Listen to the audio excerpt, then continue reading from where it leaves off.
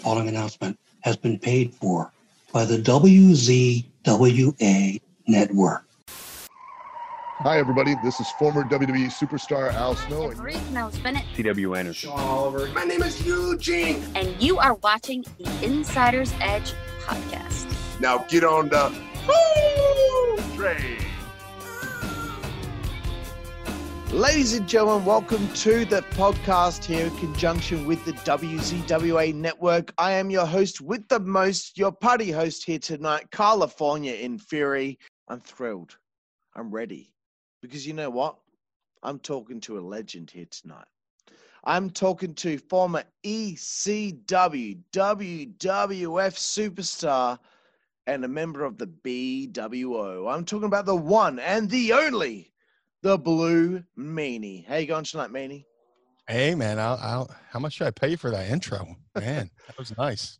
That was very cool. Thank you very much. Thanks for having me, man. I know it's late where you are. Basically, we're in the upside down world. It's like 10 a.m.-ish here, 10 p.m. there, something like that. But thanks for having me. It's going to be a lot of fun. It's going to be a little bit more intimate, just me and you. So yeah, sounds good, man.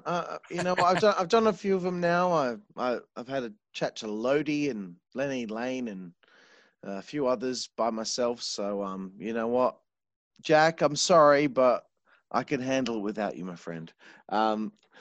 Meanie, again, really pleased to have you here tonight. The first question, as I usually ask on the podcast, is how did you become a wrestling fan? It was quite by accident. I was 8 years old, living in a town called Gloucester City, New Jersey, which is like literally across the bridge from Philadelphia. They could look at each other and swear at each other from across the river. Right.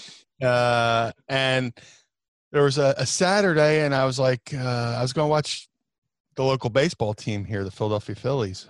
I went over to my neighbor's house. I was like, my buddy Sean, I was like, yo, Sean, you want to come over and watch the Phillies game? He's like, I can't. I'm watching wrestling. I was, what's wrestling? So I went over his house and watched wrestling, and the rest is history. That's the wrestling bug bit me. I don't remember the entire show, but I do remember Rick Martel and Tony Garea losing the WWF tag belts to Mr. Fuji and Mr. Saito. Wow. Oh my God, this is amazing. And watched every Saturday. Then I got into the magazines, and then as I got older, I got into the newsletters, and then I got into the business. Right. I mean, for me, when I first watching wrestling, Survivor Series 1998 was on free-to-air television here in Australia for some stupid reason. I have no idea why, but it was like I was sitting there by myself at my dad's house. I don't even know if he was home. I think I was just sitting there by myself, and it was on television, and it took that whole show, and I already figured out who everyone was, what everyone was about. And it just blew my fucking mind. I knew my friends were fans of wrestling, but after that, I was sold. Like, I was already hooked. So is that the same for you? You see one show, and then all of a sudden you're hooked? That was it. I mean, I was at that age where I was very encourageable. I really had no set thing I was hooked on.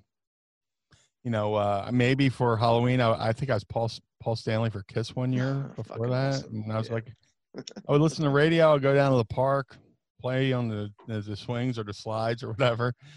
But other than that, I really had nothing there was nothing that was my vice. Right. And then once I saw wrestling, I just like, that's it. And then, along the way, you get the family that gives you shit for liking wrestling and stuff like that. Yeah. But one of the cool things is I grew up WWE fan because, Philly, Jersey area, heavy WWE.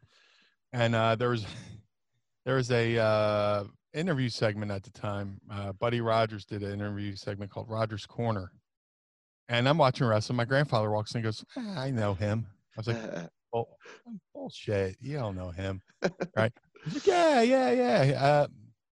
My grandfather told me, my grandfather used to work in Camden, New Jersey. It was like a heavy like shipping area. There's docks and boats and all that stuff.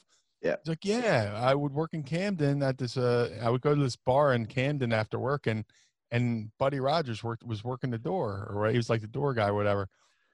Buddy Rogers was also a Camden City police officer. That's where he's from, and all. Right. So flash forward maybe a couple of years later, 85, AWA comes to Atlantic City, and I see Nature Boy Buddy Rogers. He's doing play-by-play. He's signing autographs. I go, hey, Mr. Rogers, do you know Jim Reardon? He goes, Jim Reardon. He goes, that name? Yeah, I know that name. I go, he's right over there. And they just started talking like they hadn't missed a beat. I was like, oh, my God. Wow. Grandpa wasn't lying. Grandpa was telling the truth. Yeah, man. That's cool, man. So after you became a wrestling fan, how old were you when this happened? Roughly, I want to say 8 years old. I was born in 73. So at 82, I would have been 9, something like that. Yeah, but very young, very early age. So there's like a little bit of an obsession with wrestling for you as you're growing up into being a teenager. You're still a fan through those years? Oh, yeah. I mean, it never left me. Never left you. You always hear people go, oh, I watched it for a little bit, then I went away, and then the Attitude Era came along, and blah, blah, blah, blah. And then blah, blah, blah, blah. It never left me. It never left me, even through the good years, through the bad years. I was a fan, and then Hulkamania hit, which was Boom. Huge. pretty cool. I got in like maybe a year or two before Hulkamania. And when I started watching WWF, Hulk Hogan wasn't in the company at the time, but I read the magazines, and there would be like those national shows here in America called like PM Magazine. It was like a tabloid type show, and they did a feature on Hulk Hogan in the AWA. I was like, oh man, who's this guy? And then you see Rocky III, and then he comes back. He comes back to WWE, and I'm already smartened up to who he is. And I was like, it was like Christmas morning, as a kid. It's like, oh my, there's this guy I've seen in the magazines. Oh my God, this is awesome. Totally popping for him. That's great. Oh, absolutely. I still pop. I might be inside the ring, but I'm still a fan at heart. To this day. I get what you mean. Like, when I was a fan, that was during the dying days of the wrestling magazines being in the news agencies here in Australia. So I got to at least experience that tape trading magazine still in the stores type thing just at the end of it when it was about to die. So I know what you mean, at least on some level. But what was high school like for you? Interesting. Grade school was good, but it was those years were like kind of rough because I grew up severe asthmatic, and every spring and every fall I would wind up in the hospital because my asthma was allergy triggered. So like the pollen count and the pollen in the air, change of seasons and plants and all that stuff, or at least pollen, it would trigger my asthma. So I'd spend like 2 weeks at a time in the hospital, every spring, every fall. But then I found a really good my folks, I didn't find them, I was a kid. My folks found a really good doctor who got me properly diagnosed, and my lungs started getting a little bit better, and my asthma got a little bit better. So by the time I got to high school, I was pretty good. I tried out for the American football team, and I couldn't play football because I was allergic to the grass. I was allergic to the field, so that sucked. And then my sophomore year, I was going to go out for the wrestling team, and they got rid of it. They're like, nah, Brian, you're good. No, I was like, I was going to try it because I always thought, the best route to becoming a professional wrestler was to learn amateur wrestling. And, my high school got rid of it, sold off all the equipment. We're like, we really don't want Brian wrestling. So, nah, I'm just playing. But, no, high school was pretty cool, man. I grew up in Atlantic City. It's very diverse. So I'm listening to everything from rock and roll to hip hop and stuff like that, and so I made great friends who I still have friends to this day. I was the wrestling guy in high school. I started like in, my freshman year. I had a friend named Justin who introduced me to the world of newsletters and the inside dirt sheets and stuff like that. So I'd be in high school and everybody would be talking about like wrestling, and I would have like the scoop. I was like, All right. next week on TV, you're going to see this, that, and the other thing. And this is before the internet, where everybody knew the spoilers. Yeah. So I'm going, next week on Superstars. They're like, how the fuck do you know this? It's like I was like an inside trader on the stock market or something, but I was the Right. wrestling guy. So like when at the end of high school, everybody signed in my yearbook. They're like, good luck in the WWE. Because I was just so obsessed. I got my 8th grade yearbook when I went to Catholic school. Everybody's like, future WWE, good luck in wrestling. My high school yearbook, my teacher signed, one of my tech ed teachers signed, good luck in WWE, and all that good stuff. Because I was just so, I didn't know what else to talk about. Right. Wrestling was all I knew. Absolutely, man. And I guess like through high school and all that, all those years you were thinking, one day I'm going to be a wrestler. I'm going to be in the business. It was that adamant. It's one of those things. I truly believe if you can envision yourself doing it and you think about it and almost say fantasize about it long enough, you can do it. I truly believe that. I would always fantasize about me being a wrestler. I was always fantasize about scenarios. I was always practicing wrestling promos in the bathroom in the mirror, which my grandma thought I was just talking to myself and thought she was going to put me in therapy. No, I'm just kidding.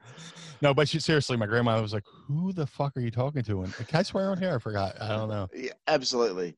My grandma was like, who are you talking to in there? I was like, oh, no, I'm just she doesn't. My grandma doesn't know what wrestling promos are. No, definitely not. But then I got a video camera and recorded myself, and she thought I was a little less crazy. But that was it, man. I wanted to do it, and I believed I could do it, but everybody else, knowing how I grew up and how limited I was at sports and all that stuff, they're like, that's cute. That's a good dream. But day after WrestleMania 10, I packed up my car and drove to Ohio. They're like, I guess he's serious. Wow, cool, man. Like you just fucking throw all your eggs in a basket and you just, I'm doing it. I was serious about it the whole time. Yeah, I took a huge risk. Right out of high school, I got a job here in the casinos, still in security, and I was making good money.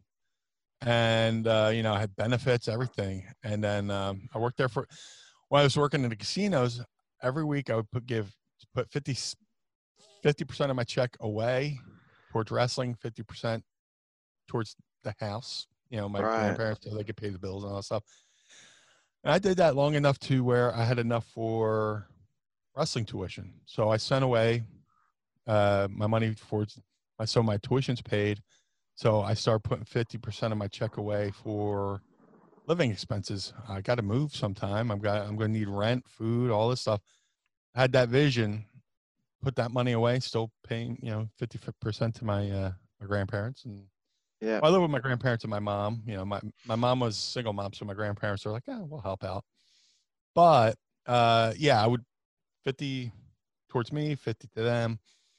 And then there was one night me and my mom, I worked at Trump Plaza Casino. My mom worked at Trump Taj Mahal. And there's this thing in Atlantic City called the Jitney. It's just a short little bus that goes up and down the one street, and you can hit whatever casinos or whatever. So we're walking to the Jitney to go to work, and we come to a red light, and we're waiting for the light to turn across the street. We're waiting to cross the street. I go, tonight I'm going to go in and I'm going to give my 2 weeks notice. I'm leaving in 2 weeks. I saved my money. It's either shit or get off the pot. So right. It's enough talking about, let me do this. And I always believe timing is everything. Something told me to, give my 2 weeks notice and drive to Ohio in 2 weeks and just start. And with that, like if I had started any other time, I might have missed out this whole different time. I might have had a totally different timeline. Who knows? But something told me, go quit your job. Right. And you are trained under Al Snow, is that correct? Absolutely. Yeah. Al was the best, man. He We Great interviewed human him being. maybe 4 or 5 weeks ago. You're now the third member of the job squad that we've had the chance to interview. Tremendous. We want to tick off everyone from the job squad. But like we interviewed Bob, we interviewed Al. What was it like training with Al at that time? Because I guarantee, knowing Al and the way that he is with wrestling now, he would be like, if I could teach back then what I know now, he feels like he learned a lot of his lessons once he stopped being a weekly performer on television. And I found that really interesting. So what was it like at that time with Al? Al was great. He was very thorough. I mean, like, he would teach me lesson A, and if I didn't complete lesson A, I didn't go into lesson B. Unless there were, some people go, oh, okay, that's good enough. Go into the next. No, if you don't do that right, you can't move on. Yeah. I remember my first day of training, just learning bumps and stuff like that. And, I kept making the mistake of, your feet are supposed to land flat. So I kept landing with my heels. Boom. I'm getting like shin splints in my hand. I'm like, oh my God, this sucks. And there's one particular moment I took a bump, the forward bump. I bumped, rolled out of the ring, and just walked out of the room and went and sat on the chair in the commons area, like the living room we had there. Yeah. He came in, he sat next to me. He was like, all right, what's wrong? I was like, I can't get this. Blah, blah, blah, blah, blah, blah. He's like, and Al was my big brother. I never had a brother. I grew up, it was me, my mom, my sister, and my grandparents. And I never really had a brother. Right. Yeah, I know how you feel. Let me tell you something, brother. It wasn't like that, but he was, Al and his family took me in as like one of their own. I lived in the actual school. I was the only person who lived there. There was like Really? the school was in this old Masonic temple. It was like we had the sixth. I want to say the 6th and 7th floor, but it could have been the 5th and 6th. It's been a long time.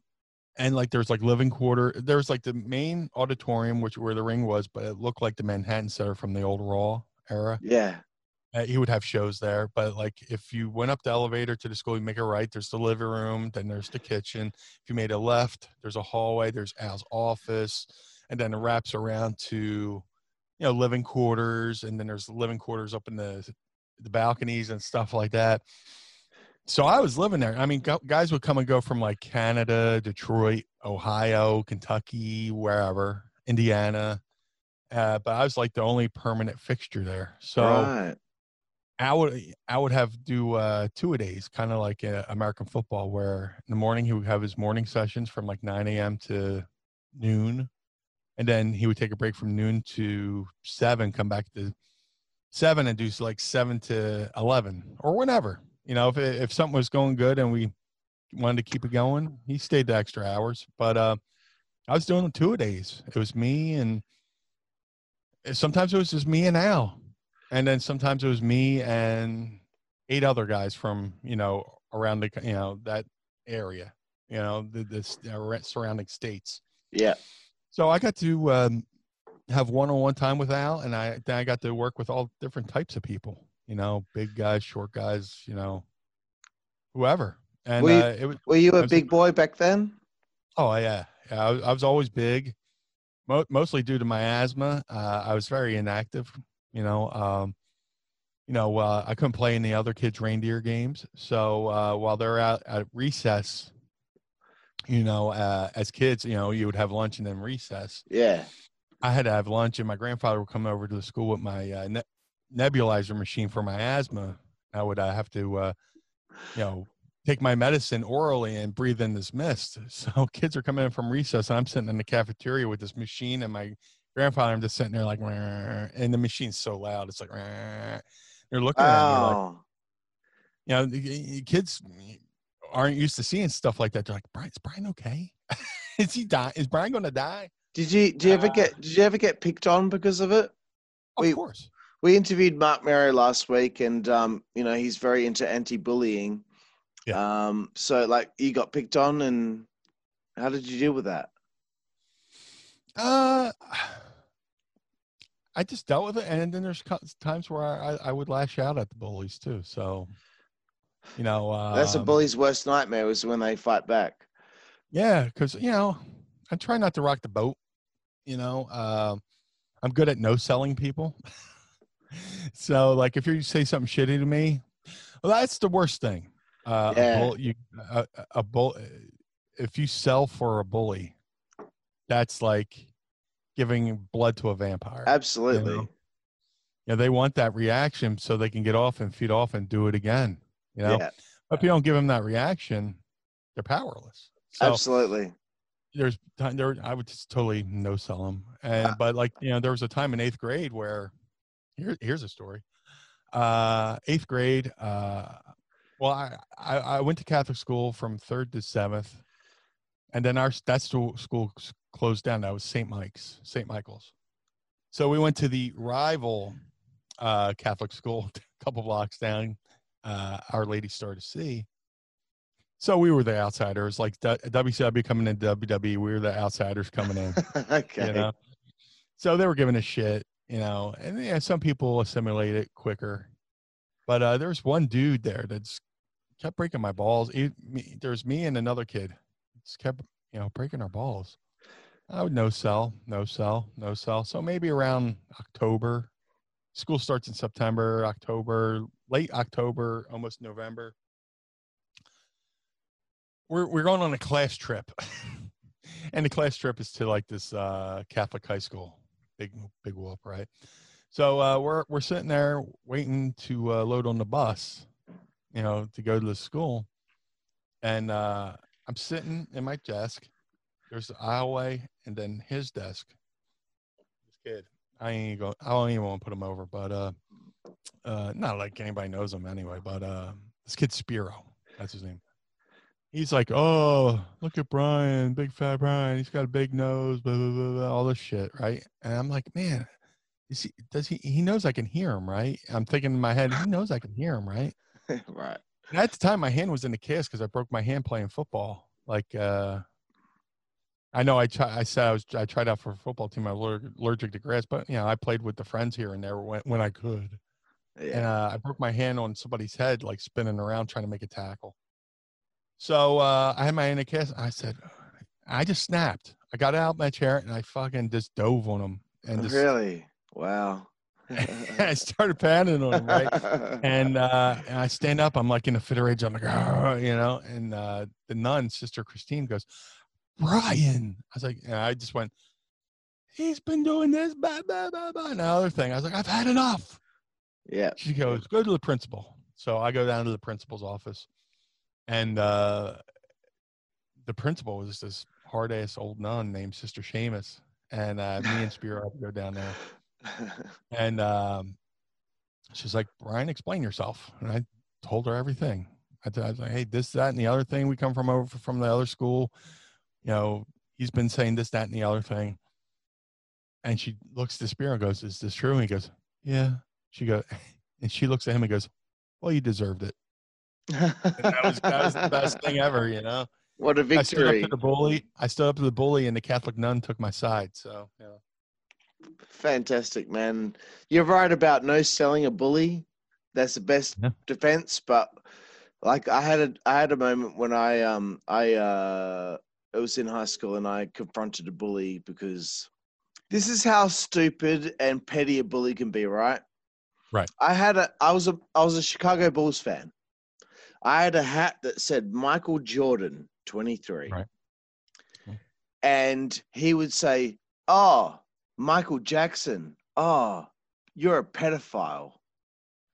He managed to try and find a way to twist it so that it was about me liking little kids, right? Right. And one time at lunchtime, he said it for the last time, and he was sitting down on a bench, and I just stood up to him. He's sitting down. I stood up to him, and I said, say it again. Say it again. I dare you to say it again. And he just kept shaking his head. No. And then he stopped bullying me after that. Yeah, you just got to stand up to him, really. And exactly. That's it. And Fuck 'em. like, I tried to no sell him as long as I could, but it got to a point where it's like, man, fuck you. I'm gonna get in your face and you're gonna do nothing about it. And hopefully we didn't throw fists because I didn't even know how to fight. But Well, have you ever seen the Christmas Story where Ralphie just finally flips and beats up the fucking bully? yeah. It's like that. Once you snap, you fucking snap. You don't even see things. You just see white. Yeah. It's like a white, and then you come to and you're just like, it's just like a Christmas Story. You kind of start crying because you finally got that rage out, you know. And you're like, Exactly. you know. Exactly. All that pent up shit, it's finally out of your system. Anyway, back to the timeline of questions. This is now Sure. only my fourth question, but so you have a enjoy schedule. your time training under Al. You're a big Absolutely. boy and you're still going at it, you're still going hard. Once you get into the business, you were noticed by Raven and Stevie Richards. How were you noticed by those two? There was when I left Al's school, one day we're in Al's gym and we train. He's like, I've been getting you these bookings, which was true. He's getting me bookings all over the place. And mostly shows that like he was running or Dan Severn was running or somebody called him saying, hey, I need guys. And he would send us and he goes, I've been getting all of these bookings, which is great. But in order to be a true professional in the world of professional wrestling, you have to go out there and hustle yourself. He wasn't saying, go get your own bookings, kid. No, he was just like very very brotherly, very, very fatherly, giving me sage advice. Of course. Saying, go off and I didn't get a diploma for wrestling school. He just went, you're free to go. And so Right. I moved from Ohio back to Jersey, living with my grandma at the time. My grandfather passed.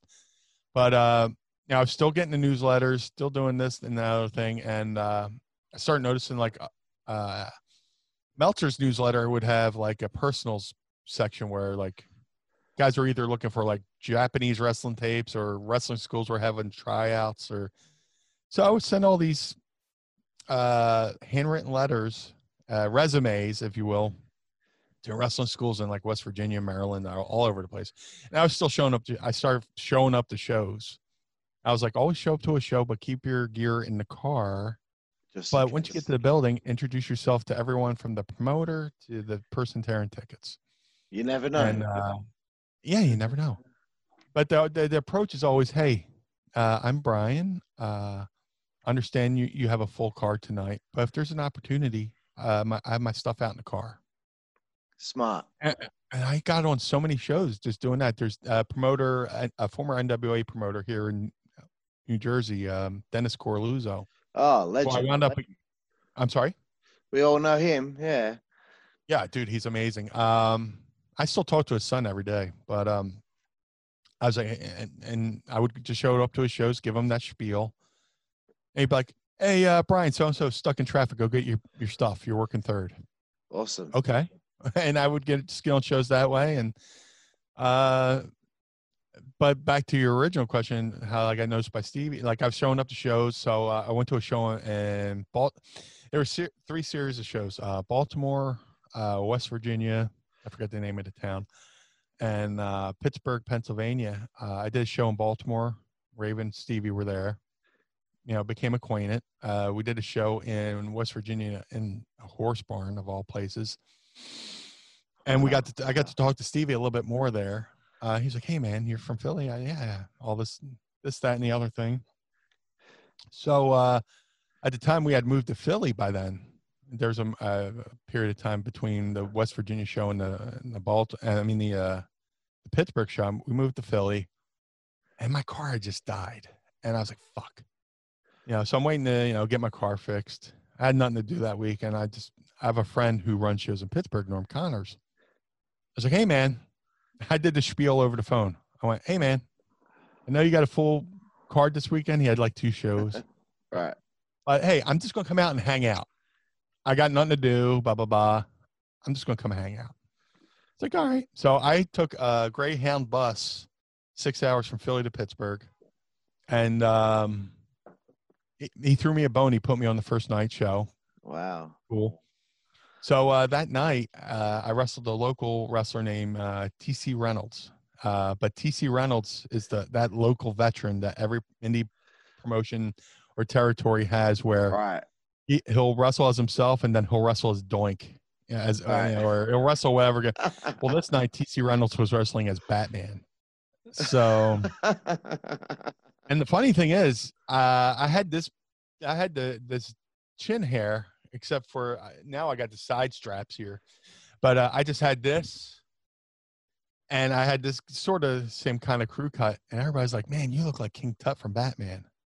No, with this look. So Right. here I am wrestling Batman, looking like King Tut. So I was like, "Oh, well, that makes sense."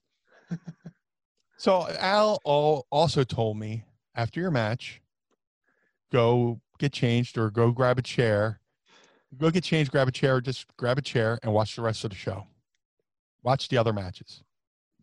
Still learn. You learn what to do and sometimes learn what not to do, So I, after my match with Batman, I went and watched the rest of the show. And Raven was wrestling the guy I trained with named Ray the Crippler Roberts, who is an interesting character. He was fresh out of prison.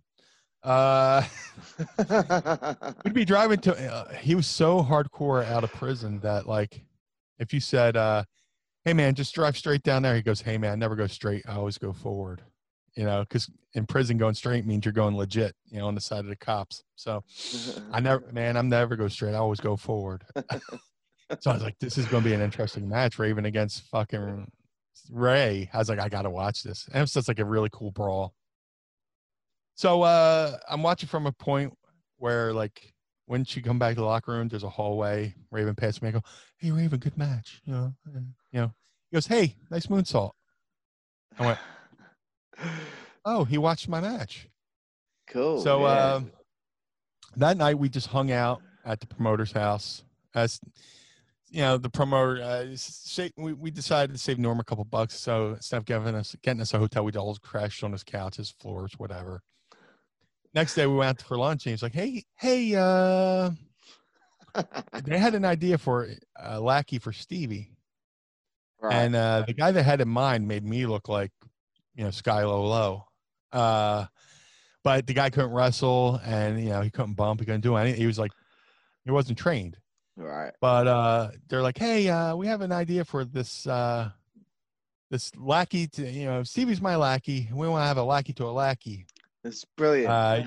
You're big. You can do a moonsault. Would you want to do it? I was like, absolutely. I was like, will I be in ECW? He goes, yes. I go, I'm in. All right. Wow. Yeah, cool. You have to wear a half shirt and Daisy Dukes. I'll still be in ECW, right? Yes. Okay, I'm in. So that was it. It was like 3 shows. We just kept running into each other. They watched my match. I don't know if they watched the other matches, but that night they watched that match. And that got me noticed for ECW. Right. That's amazing. Like, you're doing this, and all of a sudden, like, you get the opportunity to go to ECW at this point in time. It's like so crazy for someone to go through that situation. And I really love hearing that. Thank you for being so candid and tell me how it all came about. Yeah, so it's a matter of creating opportunities. And it's Raven. Raven is, like, from what I've seen, I've never spoke to the guy, but he is the guy that creates characters and ideas. And he's done it for so many people. Like, when I interviewed Lodi, he told me about all about how he brought that up to Terry Taylor and got that involved in WCW. But so he's good, including everybody. You get noticed by Raven. They say to you, we want you to be a lackey for a lackey, which to me is just such a great idea. Yeah. What's it like in the early days of ECW? Your first day in the locker room, how do you feel? Did you ever see the Howard Stern movie Private Parts? Yeah, I love it. When he comes down on the MTV Awards as Fart Man, and then, like, he's in his Fart Man costume and he's walking through the backstage area. Everybody's looking at him like, what the fuck is this guy? No way. Is that how you felt? Well, like I show up, I introduce myself to everybody. Some guys are familiar with me, like guys like Dreamer and Taz. They were familiar with me from working for Sabu in the Detroit area. Sabu used to book me on the shows before I was the Blue Meanie. So Sabu knew me, Taz knew me, Dreamer knew me. Eventually, Paulie remembered me because he was on those Sabu shows too. Right. But I show up and, most people are putting on their gear and I'm like pulling out these Daisy Duke shorts and a half shirt. And I'm just like, oh. I was like, I'm so used to just putting on gear and looking like a wrestler. And here I am putting on a half shirt and Daisy Dukes. And people are just like, I could feel the side eyes, just like, what's this guy doing? But the more I showed up, the more used to, familiar the guys got with me. And before you know it, I was pretty much welcomed into the locker room. Once they saw, Paul knew what I was willing to do because on one of the Sabu shows in Detroit, him and Sabu shaved my head. And I went up to the TV studio one week. He's like, my God, I know your face. I know your face, sir. Sir, you look familiar. It's like, well, you might, I don't know if you remember, you shaved my head on Sabu shows. He goes, that's it. And then from that point on, he knew I was willing to do what it took to, do anything for a show, for the crowd, for the sake of the business. Absolutely. And I'm sorry. No, keep going. No, it's just the boys became more familiar with me. And I back in those days, after every ECW show, especially shows in Philly, we had a hotel here called the Travel Lodge. I mean, there's still Travel Lodges, but this building has changed names since then. And it's this big circular building that we all called the Cylinder of Sin. And if you can imagine any like rock and roll hotel, like, the movie Almost Famous when they're going to the Hyatt, they call it the Riot House. Yeah. It was kind of like that, but nobody really rode their motorcycles up and down the hall. It just very debaucherous times, I can imagine. Yeah, because after the show, Paul would do promos, and he wouldn't pay you until you did your promo. So and he'd do that until like 4 or 5 in the morning, right? Sometimes until he got it done. Yeah, there was one time he had me and Stevie wait until 7 in the morning, and we had to drive to Pittsburgh to do a charity show for our buddy Lord Zoltan. Our buddy, he has 2 deaf sons, hearing impaired sons, and they go to a school for the deaf. And every year he would have a deaf wrestle fest, and me and Stevie would go out there and do that. But like Paul had us waiting till like 7 in the morning, and at 7 in the morning with no sleep, we had to drive to Pittsburgh, wrestle. We're driving back from Pittsburgh again on no sleep, and there's like a good hour where me and Stevie have no recollection of. You talk about like paranormal stuff and supernatural stuff. There's a moment we're driving back from Pittsburgh, and me and Stevie just like we both go, and we like look at the time, and we look at the mile marker. We're like, where are we? It's just like, were we abducted and they just put us back like an hour? It was like we had no recollection of that hour, and it could have been very tragic, Yeah, shit. But back to the Travel Lodge, Paulie would have us do promos, and the more I kept showing up at the hotel to hang out, party, do promos, they're like, he's one of us, and stuff like that. So it was good times. Good times.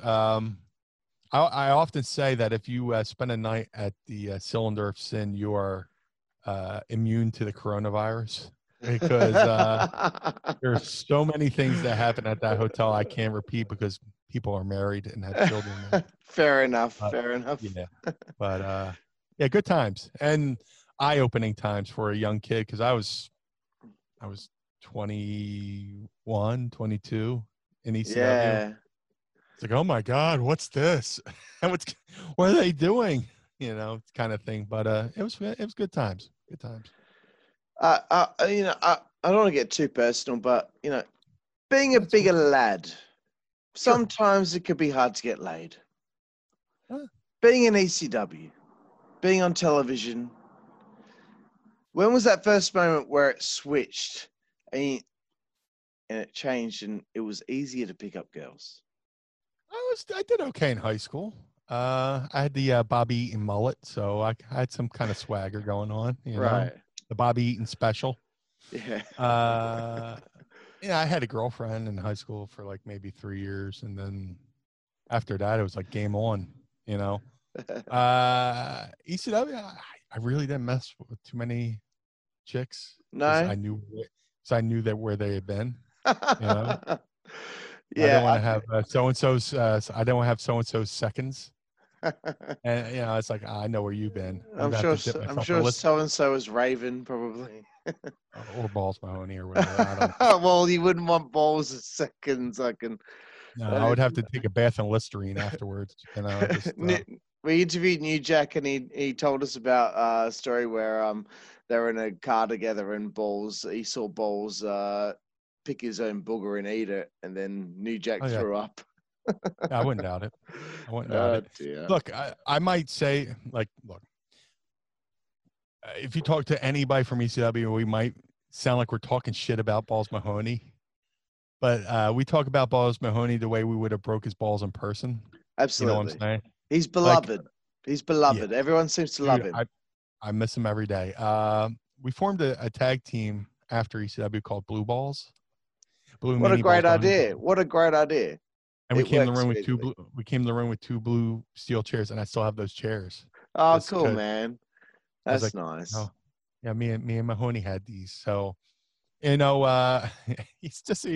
Mahoney was such a character, and he can bullshit you about something, and you know he's bullshitting you, but you just let him go because it's entertaining.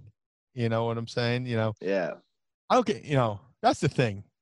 If you're gonna lie to me, make it entertaining. You know. You know, like the infamous story where he said he killed a great white shark with a spork. It's just like the boys still. So when he passed away, we all had our profile photos on all social media. When Balls Mahoney died, was a spork with angel wings. So it's just like, I don't know. Well, I mean, I guess you better get used to someone being entertaining and lie to you if your boss is Paul Lee. Yeah. Well, sometimes the best stories aren't always factual. It's like don't let the facts get in the way of a good story. So, yeah, absolutely. If you're fucking lying to me to steal money from me, I'll have a problem with that, or just to fuck me out of something. But if you're just telling me a story and there's no harm, no foul, and it's really not harming anybody, what do I give a fuck? You know, just make me laugh. Make me laugh. Make me elbow the next guy and go, get the fuck out of it. Get a load of this guy. You know, it's all about perspective.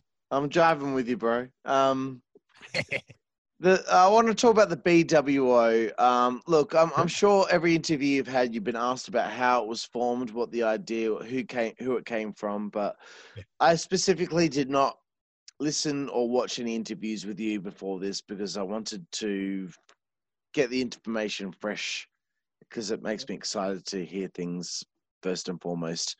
So the BWO is formed. Whose idea was this? And, you know, how did it go? For years and years and years and years, I've said, you know, I came up with an idea with a conversation with Al Snow. You know, it's so weird how, like, a lot of times wrestlers get accused of lying about something because something might be off about the story. But the truth of the matter is, as a wrestler, you're used to just living your life. You do the show, you go into the next show. You do that show, you go to the next show. You're not going back and watching everything and remembering everything. You're going from here, and sometimes this gets a little cloudy, you know. But whatchamacallit? With that said, like I've been doing a ton of interviews where I said, "Oh, I came up with this in a conversation with Al Snow. Al was in the WWE. I was in ECW, and I was just calling in to check on a friend. Hey, how you doing? How you doing? What's going on?" And I was like, "Yeah, man, we've been doing all these parodies in ECW with the, you know, the Fabulous Ones, the Blue Meanie Bloods. We did Kiss, which was like probably besides BWO, Kiss is probably my other favorite. All the classic shit. Yes, because we were trying to be topical. So I was like, yeah, I guess the next logical step is the New World Order.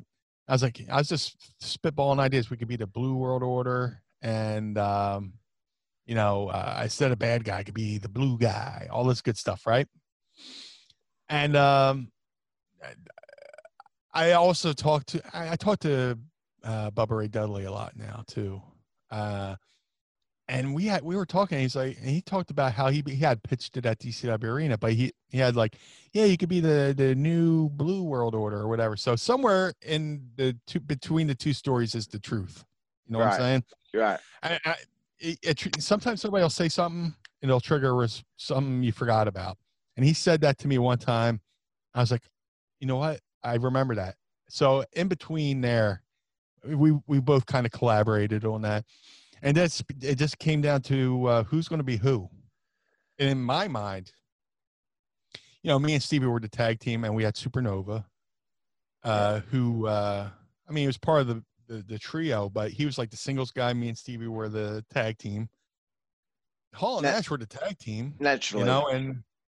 And when you look at the NWO size order, Stevie was the tallest, so he should be Kevin Nash. Yep. I was second, so I should be Scott Hall.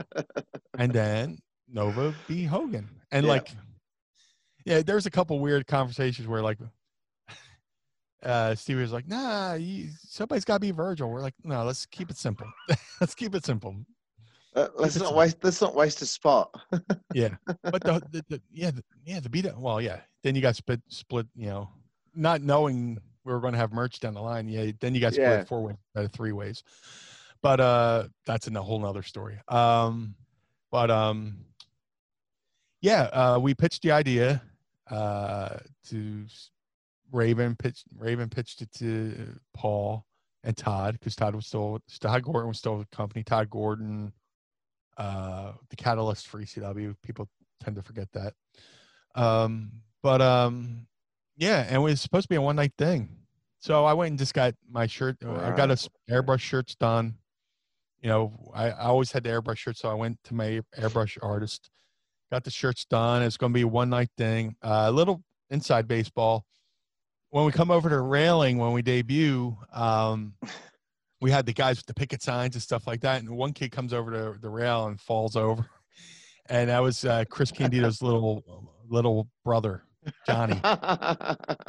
Candido's brother, Johnny, and his friend, who his name escapes me, and they're buddies. They were our BWO picketer guys. So, it was supposed to be a one-night thing. We come back to the back, and Paul and Todd were like, I think we're going to do that again.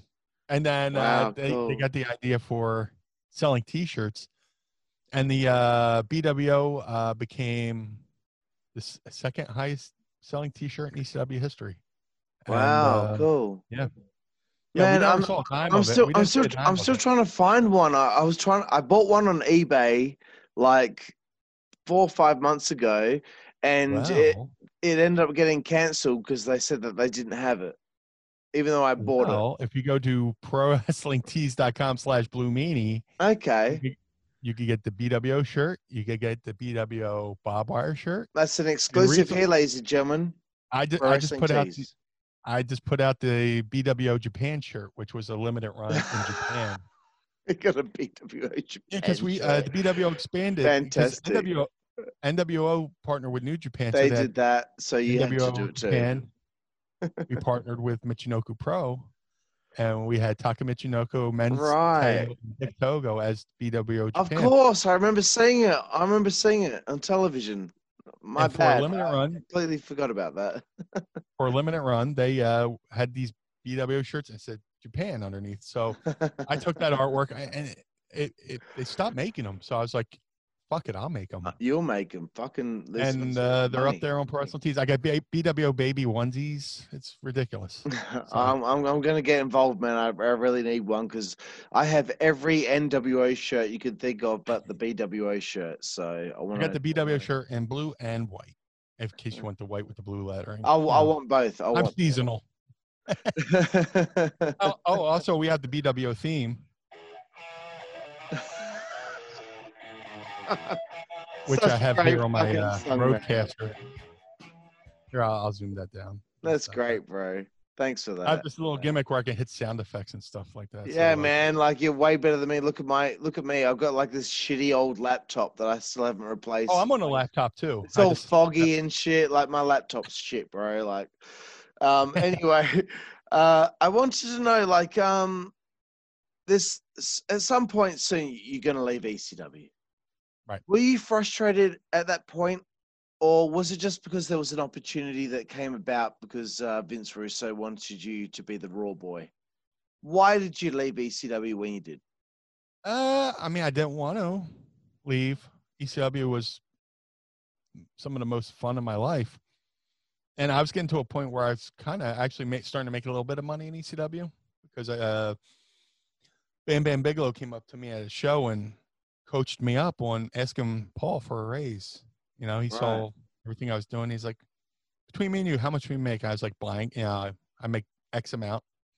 He's like, go to Paul and ask for X amount. I was like, all right. I worked up my courage to go find Paul. I was like, hey, Paul, can I get X amount? And he's like, sure. Yes, sir. Yeah. And then we started doing 3 or 4 shows a week. And, you know, life was getting a little bit better. You know, when you're first getting into business, you're working for experience and exposure, which ECW gave me, and I got noticed for WWE. But I was very happy in ECW, but I also had a family, and at this point, my mom you had your grandma to look after. Al Snow called me. I was like, hey, are you under contract to Paul? I was like, nope. Oh, Al. Yeah. Okay. They back channeled it. He's like, there's an opportunity to come to the WWE. Would you go? I was like, sure. It's like, we have an idea for you to be in the job squad. Would you be in there? Yeah. All right. So I was like, all right, somebody's going to call you. So he hangs up, and half hour later, Bruce Pritchard calls. And, Meanie, I need your information. Name, address, phone number, incidentals. I was like, all right. And he's like, I'll see you Sunday at 11 o'clock. Because normally it's 1 o'clock. But they were running Philly. I debuted in Philly, my hometown, which is amazing. Yeah. And that day they were splitting the arena with either the Philadelphia 76ers or the Philadelphia Flyers. I forget which team. So they had to have an early show. Right. And so I debuted. He's like, come be at the arena at 11 o'clock. Sure. I was there at 10. So fuck it. You know, be early. So after I hung up with Bruce Pritchard, I took about 10 to 15 steps. We lived on a 1-floor apartment. My bedroom was right next to the living room. I walked 10 feet from my telephone to the living room. I tell my grandma, I look at my mom and my grandmom. I go, put all the bills in my name. And they're like, what? What are you talking about? Huh? It's like, put all the bills in my name. Because they knew, you know, what I was making and all that stuff, and rent and electricity and all that. And they knew what they had to pay a month. And I was like, put all the bills in my name. They're like, why? I was like, I just signed with the WWE. Oh, man. And my grandma reached for a chair. Her knees almost buckled. She almost went down. She was like, you know. So I gave my grandma the best last 2 years of her life. What an amazing moment, man, to make your grandmother so happy, and to show that this dream that you've been chasing after finally came to fruition at that point. That's so nice. I basically look at my WWE run as a really big rebate, and all the money my folks had spent on WWE. Yeah. I was like, they're just paying me back. They're just giving me my money back. You know, this is like a big refund because I was such a mark for WWE. But, you know, I was in ECW having a great time, but there's always that Catholic guilt I had in the back of my head. I was like, of course, man, I got to start doing something to pay my folks back. You know, people go, and wrestlers go, oh, I paid my dues. Well, sometimes the wrestlers' families pay dues too. Yeah, and, man, definitely. How this did is my chance. Sorry, man. How did Paul Lee react to it when you told him? He didn't. I tried calling Paul, and I kept getting his answer machine. Okay. Which is typical Paul. You can't take anything with Paul Heyman. You can't take anything personal. You really can't. Because just the stories I heard over the years, like he would get really upset, but he knew that he couldn't stop anyone. But he would get upset, like but like this is people's livelihoods. They wanna go to the big show, the very big show. Well, This that's the thing. At the time, a lot of people don't know Paul was working for WWE at the time. Yeah, and no one knew it, right? I didn't know Yeah. that until like a documentary about him came out. And I've watched every single wrestling documentary that has ever been made, and none of that ever came out. All the shoot interviews, and then I've learned it when I saw that. That must have been mind blowing for you. Well, no, well, I kind of had a hint Did you? at the time. Yeah, well, I mean, Raw, ECW invaded Raw. I mean, Of course. you know, that was a tipping point. Like, we're working together. Right. But there was also there was a point where Al Snow was in ECW, and we were getting WWE talent Yeah. in ECW, like Furnace and LaFon, and Al Snow got brought down. We got Draws for a little bit. All Draws these and guys- we were getting all these WWE guys to get some experience in ECW. It's like, come on. But the true telling point for me personally, Al was in WWE, and we were watching. Danny Doring had just come out of the House of Hardcore Wrestling school with Taz's school. Him, Roadkill, Chris Chetty, and they were getting spots on shows to get used to working in front of people. And we're watching Danny's matches, and we're popping for Danny. We're like, man, Danny looks real sleazy, kind of, like he should get like the slick back hair, come to the ring with like a, little. He could go in the ring and be like, he could get on the mic and go, hey, you might know. He could be like a former adult star. He could be like, hey, you might know me from my latest film, Schindler's Fist. And he can have a little washcloth from the hotel he could call the spunk rag. And he can have the finisher called the money shot. So me and Al were like, we're popping each other, going back and forth. And we tell Danny, he pops for it. We go over to Paul. Hey, Paul, come listen to this. What do you think of this idea? He goes, sir, that is a great idea. And he shakes her hand. You just came up with a great character. 3 months later, hello, ladies. All right. Fucking hell. And Val Venus comes to the ring. And me and Al were like, back then, me and Al were on, we talked on AOL Instant Messenger, like all the cool kids at the time. And I said, AOL Messenger. Shit, that's a throwback. Yeah, we were like, do you believe this shit? Can you believe? Fucking Paul. But like Al smarted me up that Paul was in on the then Paul was smarting me up that Al smarted me up that Paul was working with WWE, and he was at Vince's house on writing meetings and stuff like that. Yeah. And if you went to the ECW studios, like on a Monday when they edited the shows together, they worked on the shows Sunday, Monday. They would always have like ECW guys were always watching the Monday Night Wars inside the ECW editing room. Because the ECW studio was just the back patio of somebody's house, and a closed back patio. So we're watching, so you had an idea that Paul was in cahoots, but didn't bother me, WCW was painted as the Antichrist, and WWE was we rebelled against them, but we were they were in our pockets a little bit. So I have to say at this stage, Manny, I'm a little bit concerned about time because I've got so many more questions left. I just want to let you know that, and I know you've got your Fight TV thing coming up later, so I just want to let you know that. I booked this interview on a day where later on tonight on Fight TV. Even if you're not watching it live right now, it'll be up there forever. So if you want to queue that up with your network, Josh Chernoff and I from the Mind of the Meanie podcast are doing alternative commentary on Fight TV to WWE SummerSlam, where and I guarantee you it will be better than what the actual commentary is. We're aiming for, I don't know if you ever saw Mystery Science Theater 3000, where people are just like, they're watching a movie and they're just cracking jokes and stuff like that. It's kind of we're gonna have fun, and it's live, so it's gonna be a little bit dangerous as well. And around it's gonna be a 4-hour pay-per-view. So third hour in, we might be I might be popping some edibles or whatever. I don't know who You'll need to, dude. I don't watch it anymore. I hate it. So look, Look. Listen to me. I can't. Listen. Wrestling is Yes, like sir. pizza. Wrestling is like pizza. Even when it's good, it's, oh my God, it's the best pizza I ever had. And when it's bad, still pizza. You know, sometimes I love great wrestling, and sometimes I love bad wrestling. You know, one of my favorite worst shows is Herb Abrams UWF Blackjack Brawl, which is on YouTube. And the show is so bad, it's like one of my favorite shows to watch because it's so bad.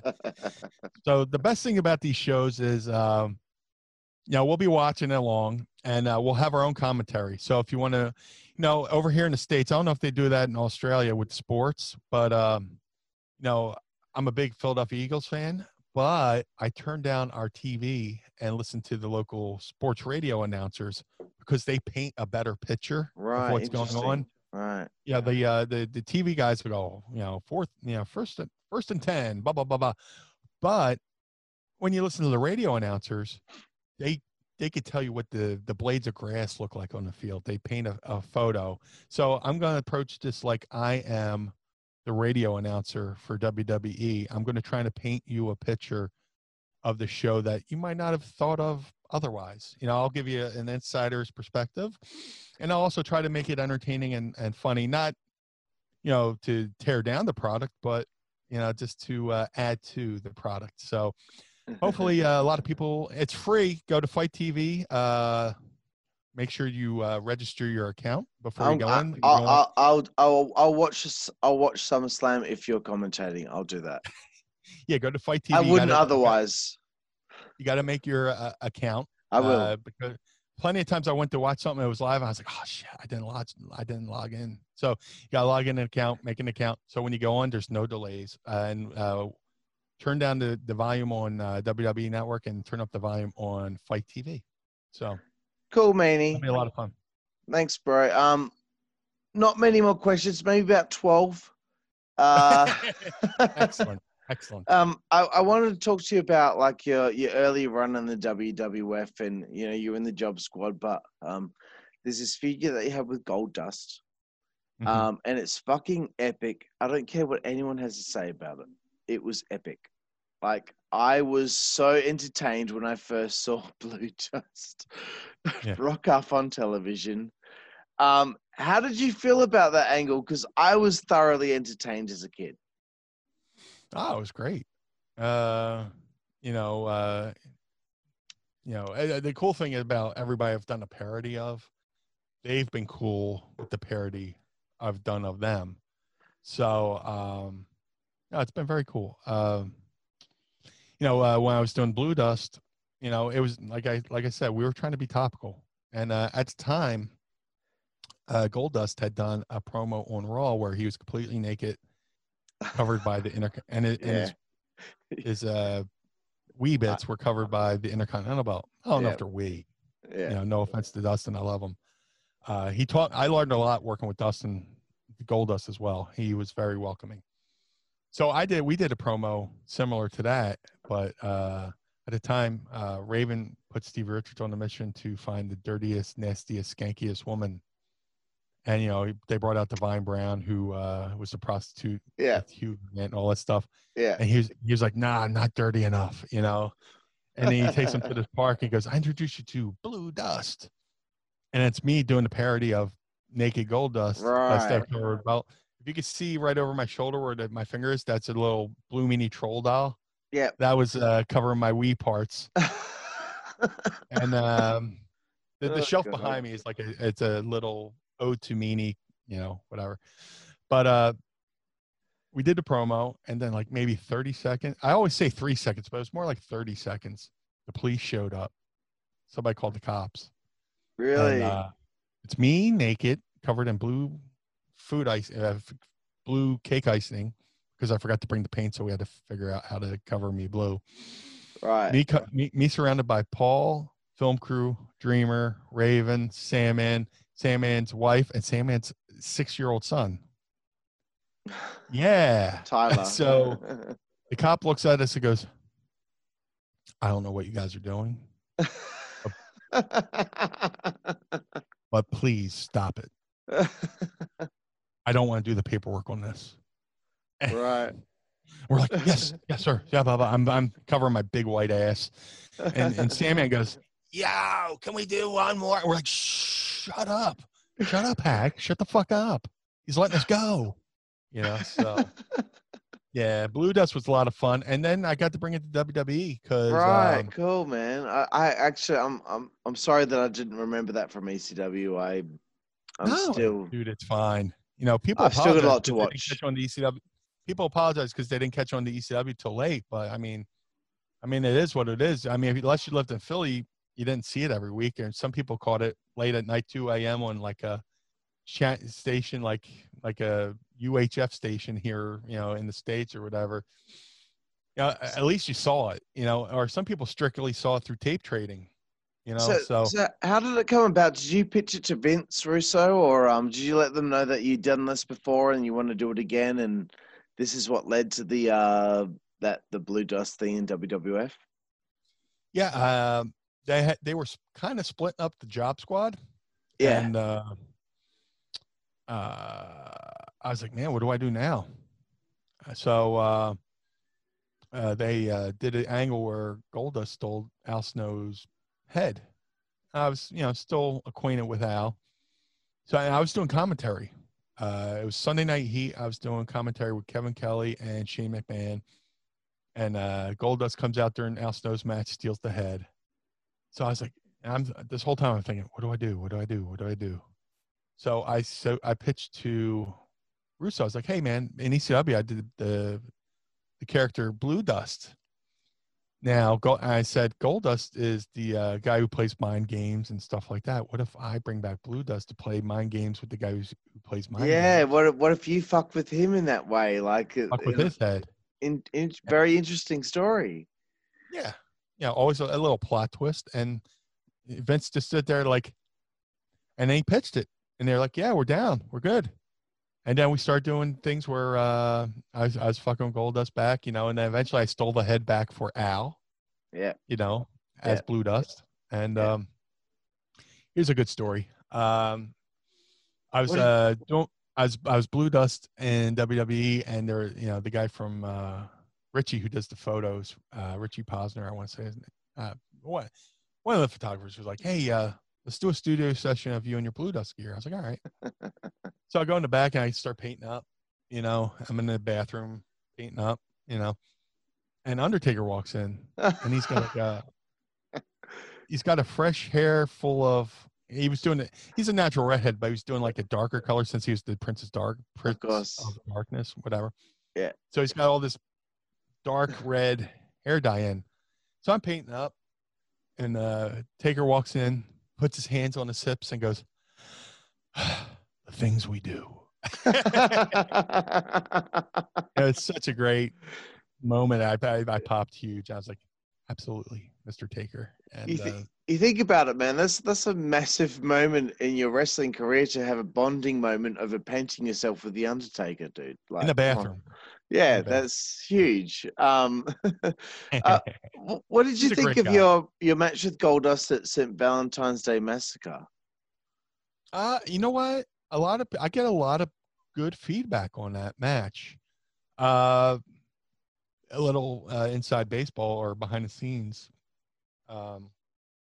Goldust's back was really shot. Right. Around that time, he was having a lot of back problems. Okay. And at the pay-per-view in Memphis, you know, when you're on the pay-per-view, they take you in a room called the Finish Room, you know. And they, you know, it was me, Bruce Pritchard, and Goldust. And Goldust goes, Bruce, I'm going to do my best, but my back is fucking killing me, right? Right. He's like, Goldust, do whatever you got to do, right? So the match was a little bit more abbreviated than we probably could have done. But there's things I did to work around him not having to take a bump. Like he did stuff for me, and I powdered out and would go down the aisle to kind of like act like I'm stalling for time.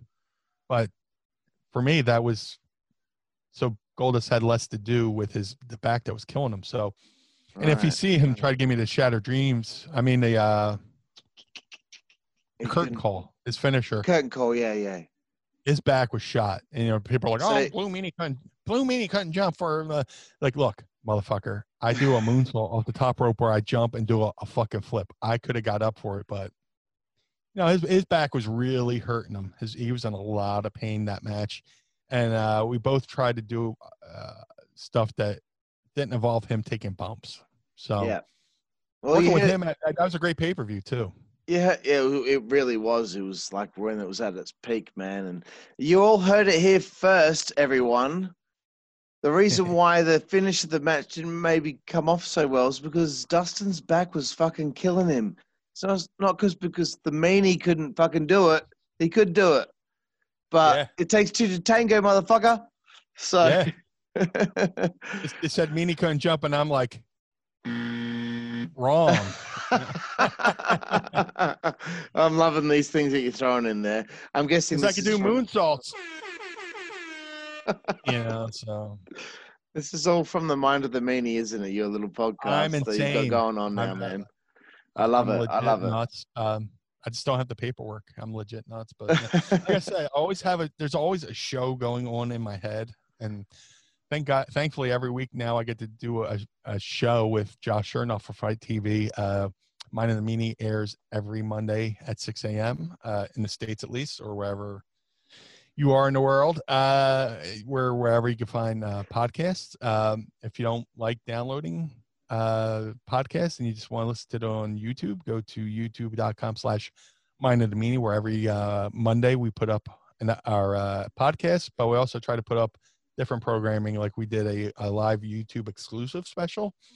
And my wife, Mrs. Meanie, does a video, every now and then called the Mrs. Meanie Run-In, which was like an organic segment to Mind of the Meanie, because sometimes they tell a story and I might forget a little detail, and she'll do a run-in and go, "You forgot about this part," and then she'll run back out. So Right. it became the Mrs. Meanie Run-In. She has her own theme song. She has her own show now on our YouTube channel. So Cool, man. go over to YouTube, give us a little subscription, give us a little like, give us a little feedback. So hopefully you enjoy it.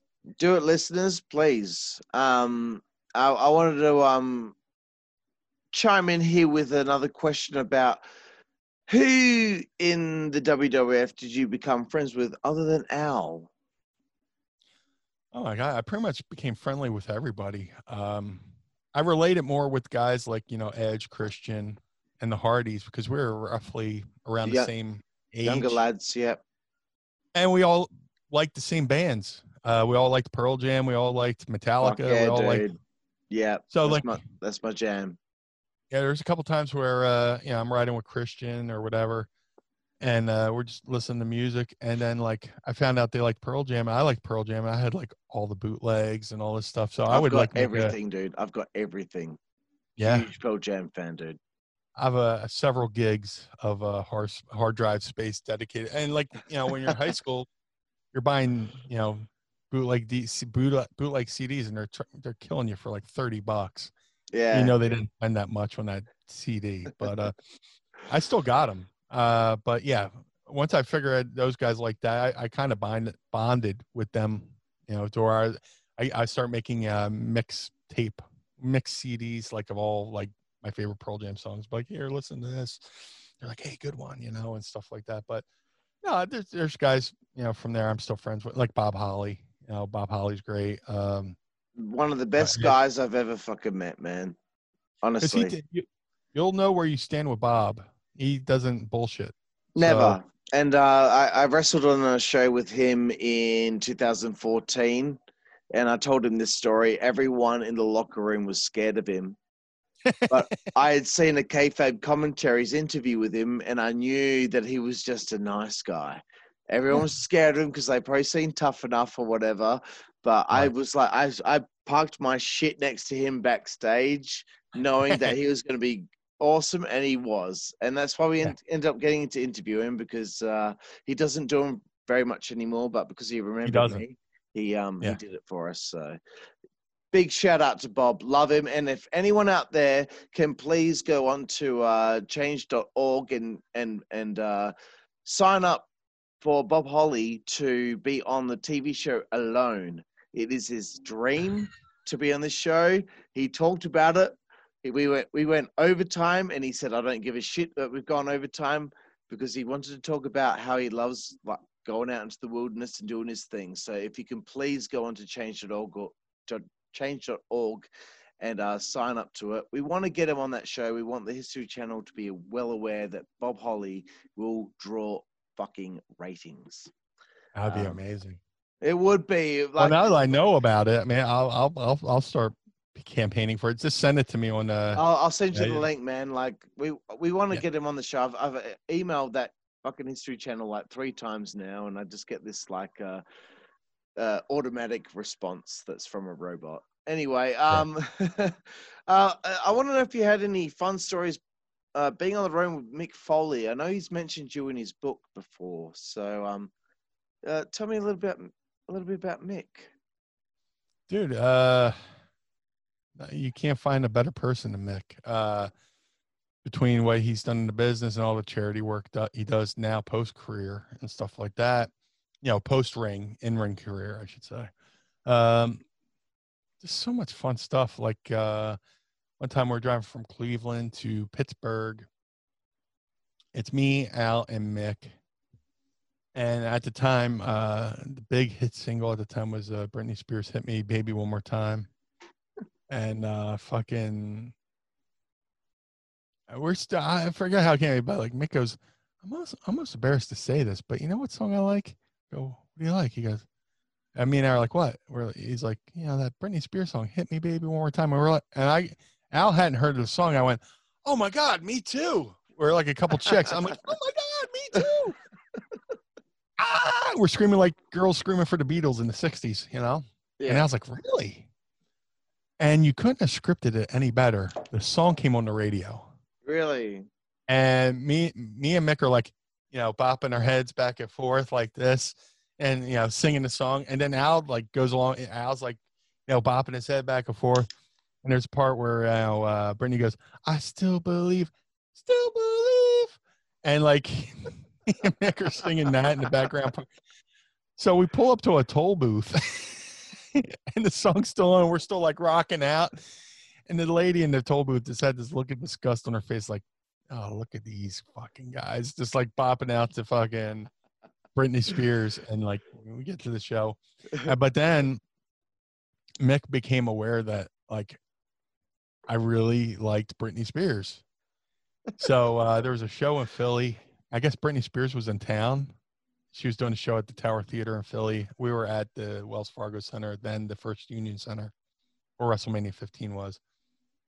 Mick and Edge and somebody else comes up and goes, Meanie, you'll never guess where we just were. We went over to the Tower Theater and met Britney Spears. And he just looked at me and my face just went, oh no. Like, guys, why didn't you tell me? Why didn't you invite me? Guys, why'd you? Dude, I like Britney Spears. Grown men. And the further down the line, we were at a show in Cincinnati. And Mick comes up and he goes, Meanie, listen to this. He plays me a voicemail and goes, hey, Mick, this is Britney Spears. It was so nice meeting you and all this stuff. I'm just like, oh, my God. So it's like he was insult like, to injury. I was like, have her call me. I'm a fan, too. And it turns out it was fucking the cat, Stacey Carter. The cat, Stacey Carter, called his voicemail to be Britney Spears. He plays it for me. And he almost gave himself away. He almost started laughing while I was like listening to it. And I was like, you son of a bitch. What an elaborate I thought you were a kind man, Mick Foley. You're just a mean man. Oh, good on him. That's fun, man. That's great. I love all this. And anytime he has a live show, he does his live one-man show. He comes to Philly. He brings me up for the Q&A after the show and stuff like that. So that's cool. I'm grateful to Mick because he, in ECW, his farewell, he brought me and Stevie out, and he had me and Stevie involved with a lot of his stuff in ECW. Of course, yeah. So he gave us the rub. He made us look legit in the eyes of the fans. So I owe a lot to Mick Foley. Man, I have that Cactus Jack ECW DVD that just reminded me. I've still got that thing.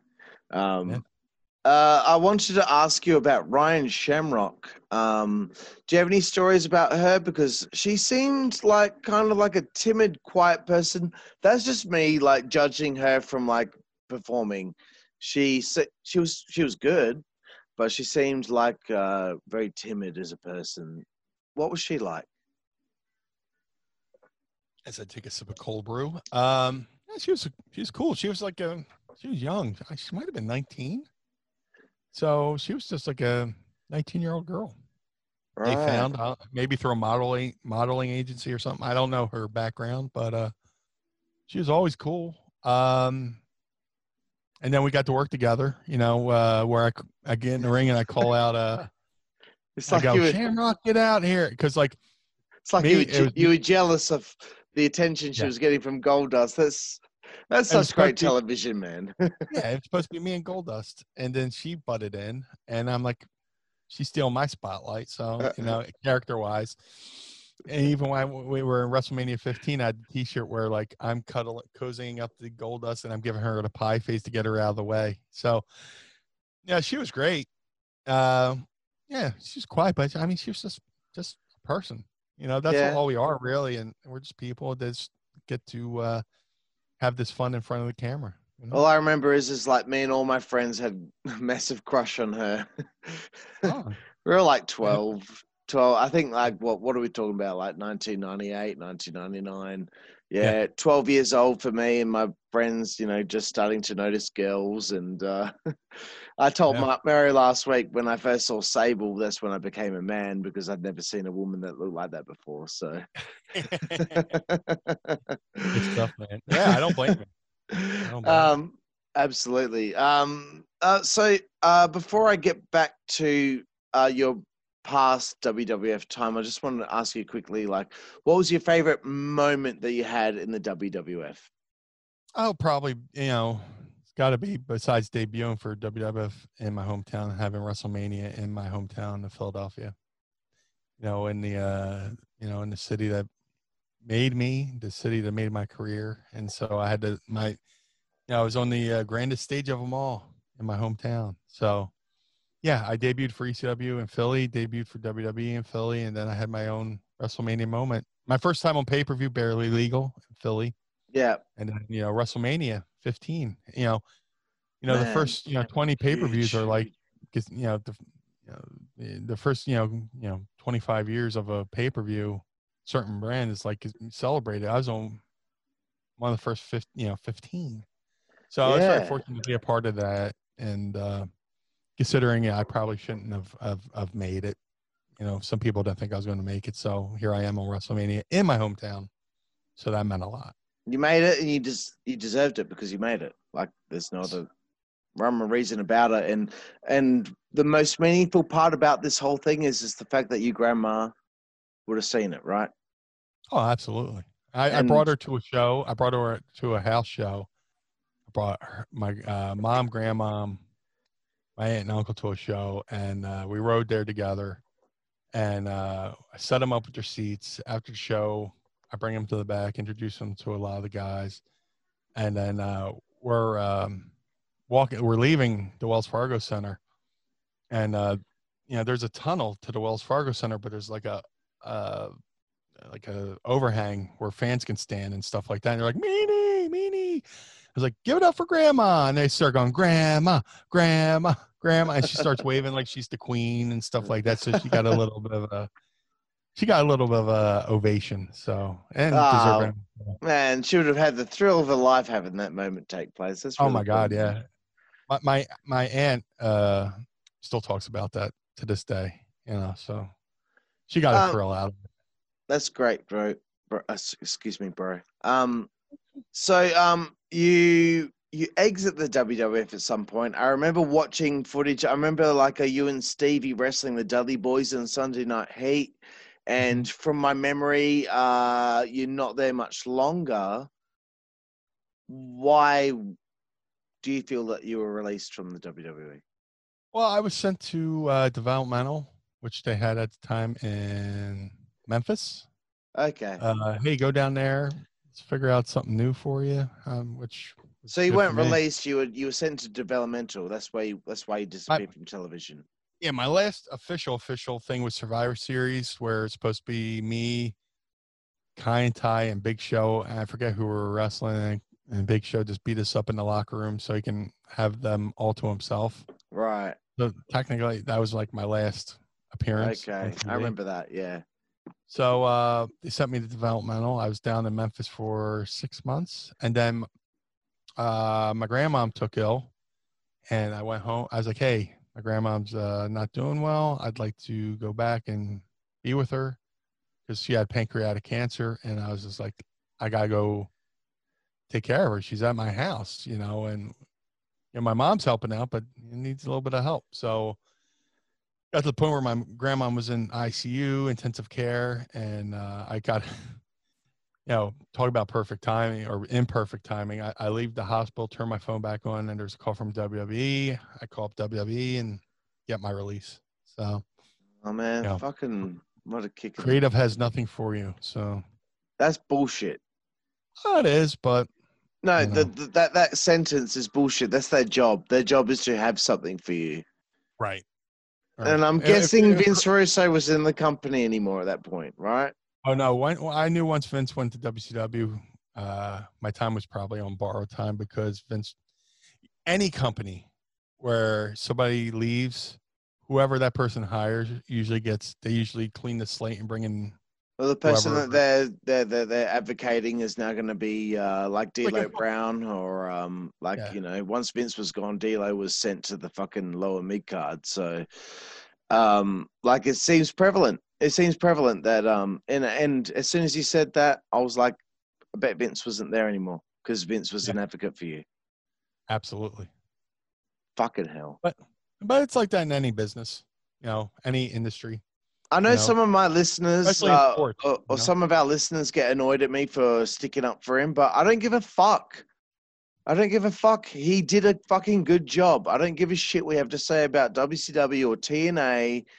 It wasn't the same fucking structure that he needed around him to help him do what he did best.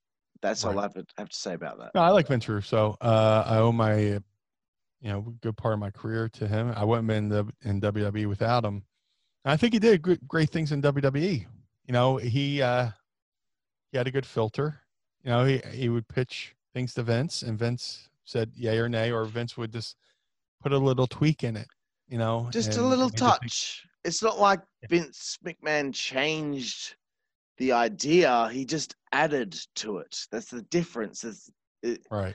People can say it's a filter, but when you add to it, it's not changing. It's just adding to it. It's just a little sprinkle on the cake. You know what I mean? Yeah. One of the big events of the year is TLC, which Chris Jericho invented.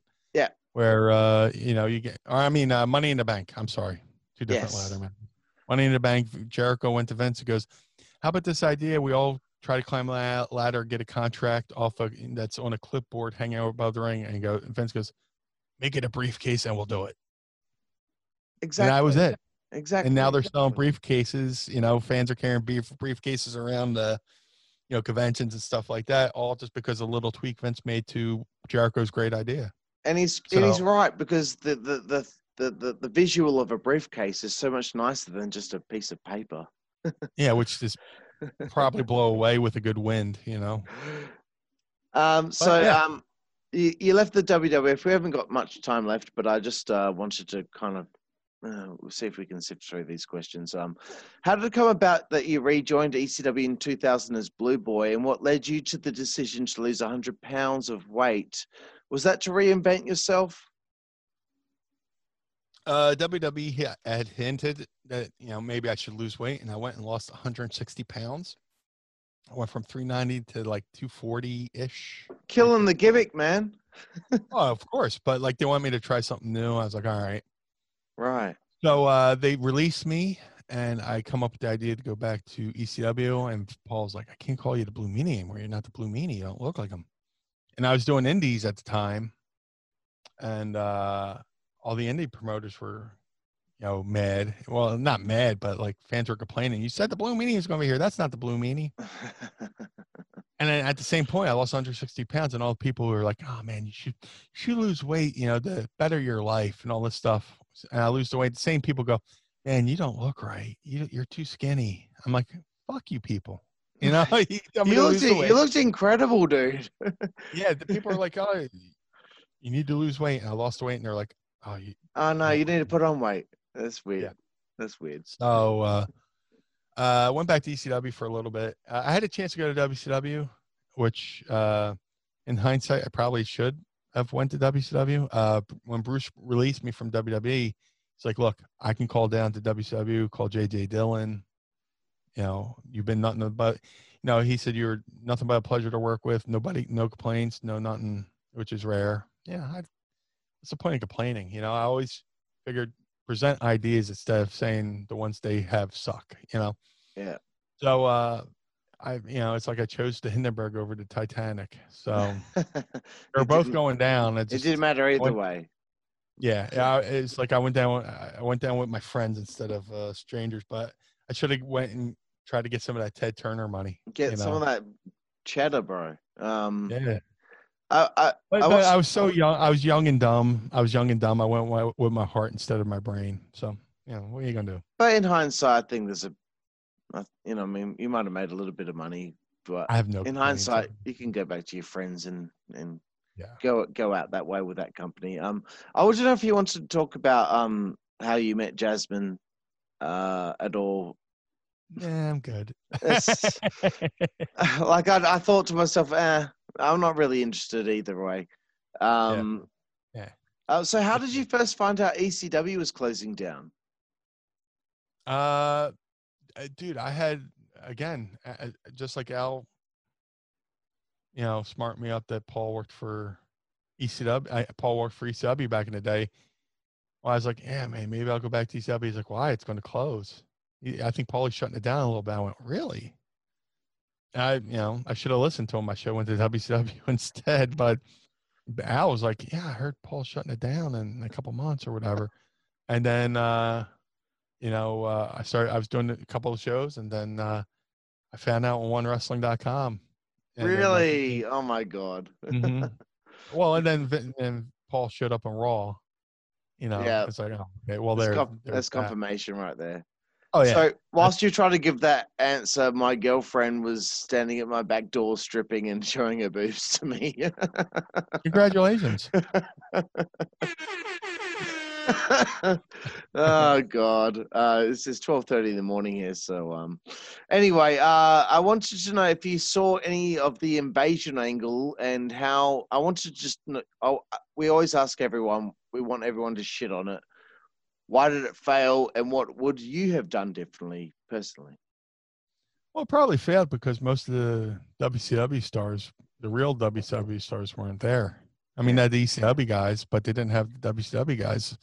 All that fantasy booking he could have done didn't come till, their Time Warner deals ran out. So should have bided their time a little bit and just waited it out, and maybe we could have milked it a little bit, yeah. Or just made the offer to buy out the contracts. But who knows if WWE was financially able to buy out those contracts at the time? But you didn't have the DDPs, you didn't have a lot of the Sting, Goldberg, you didn't have Flair, the NWO. I mean, right, and the NWO didn't come along till much later, so and they fucked that up too. Right. But I mean, you talk about the perfect thing where you have all, three companies under the same umbrella. It would have been awesome, but say a lot of easy. It is what it is. Yeah. I mean, for me, like as a wrestling fan, like there was 3 strikes and you're out. Number 1, they fucked up the invasion angle. Number 2, they fucked up the NWO. Number 3, they fucked up the relaunch of ECW. When that was done, I was done. So that's going back a long time. And that brings me to my next question. And I'm not interested in talking about the JBL thing because you've talked about it many times and we've heard it all before. But I just wanted to know how you were contacted to be a part of it. And to me, it felt like that one Night Stand, that first one, it still felt authentic ECW to me. Mhm. How did it feel to you to come full circle with that final show and to be a part of it? It was cool because I mean, I don't think ECW should have ended in Pine Bluff, Arkansas. You know, Blazes, Pine Bluff. especially the week before they ran the arena. So why not just Why not end it there? end at the arena? And you know, everybody's like, "Really? ECW died in Pine Bluff, Arkansas?" Nothing against Pine Bluff, Arkansas. I'm sure it's a fine lovely town. place. I'm sure it is, but Yeah. like the ECW arena is the home. That's where it should have ended. Yeah, and on the last ECW arena show under the real ECW, they did like there's like a thing where everybody threw the chairs in the ring too, or something like that. But yeah, they could have just ended it right there. Flash forward, you know, I go through a couple years where I call it my dark years. You know, had a goofy, tumultuous relationship. I ran shows with a promotion called 3PW. And then like the relationship ended, 3PW, you know, closed down, and I was just like in a bad way. And then I get a call from, I start hearing the rumors of there's going to be a reunion show. I was like, man, that'd be cool. They called me. And Dreamer called me like 2 weeks before the show. And I also did Jeremy Borash's Hardcore Homecoming, which was at the ECW Arena 2 days before One Night Stand. So it was a great weekend. That must have been amazing. I mean, yeah, I didn't know what I was doing until I get to, much like the real ECW, I didn't know what I was doing until I got there. And then, everything, it was One Night Stand was like the love letter to the ECW fans who never really got a proper send off. Yeah. And if they would have just left it at that would have been perfect. I wish they didn't have like the Raw and SmackDown guys. Like that just was so unnecessary. Like they didn't need that. Like it should have been just about this one thing. Yeah. But it still wound up being a great event. That was a great weekend. Even though I got, the JBL thing happened, and 2 nights before I got split open by Sandman accidentally on the Hardcore Homecoming show, where I had 8 staples in the back of my head, and then the JBL things happened, and I got another set of stitches and stuff. So I came out of that weekend looking like Frankenstein's monster. But hey, it is what it is. But it was a great weekend. I twisted my ankle really bad on the Hardcore Homecoming show, and it's like, man, I don't know what I'm going to do Sunday. So like the whole Saturday before One Night Stand, I'm like laying in bed with my leg elevated, putting ice and, soaking my foot in Epsom salts, trying to get the swelling down and trying to be able just to walk. I just taped it up heavily and, I gritted my teeth and bared it. So, but that whole weekend was fun. All things considered. But as fucked up as the JBL situation was, it pulled me out of this funk I was in to where, people start talking about me again and people took interest in me again. And it kind of revitalized my career to where I started doing indies again. And I was on my own. I was my own man again. I was a man again. And,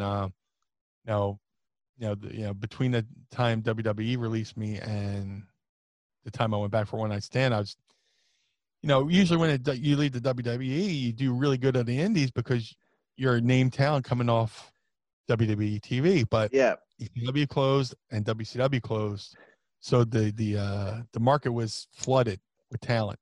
Absolutely, yeah. So I was fighting. It was like swimming with sharks. You're trying to get these dates and these bookings, and it's hard to get all these bookings because there's so much talent out there, fresh off TV that everybody wants to use.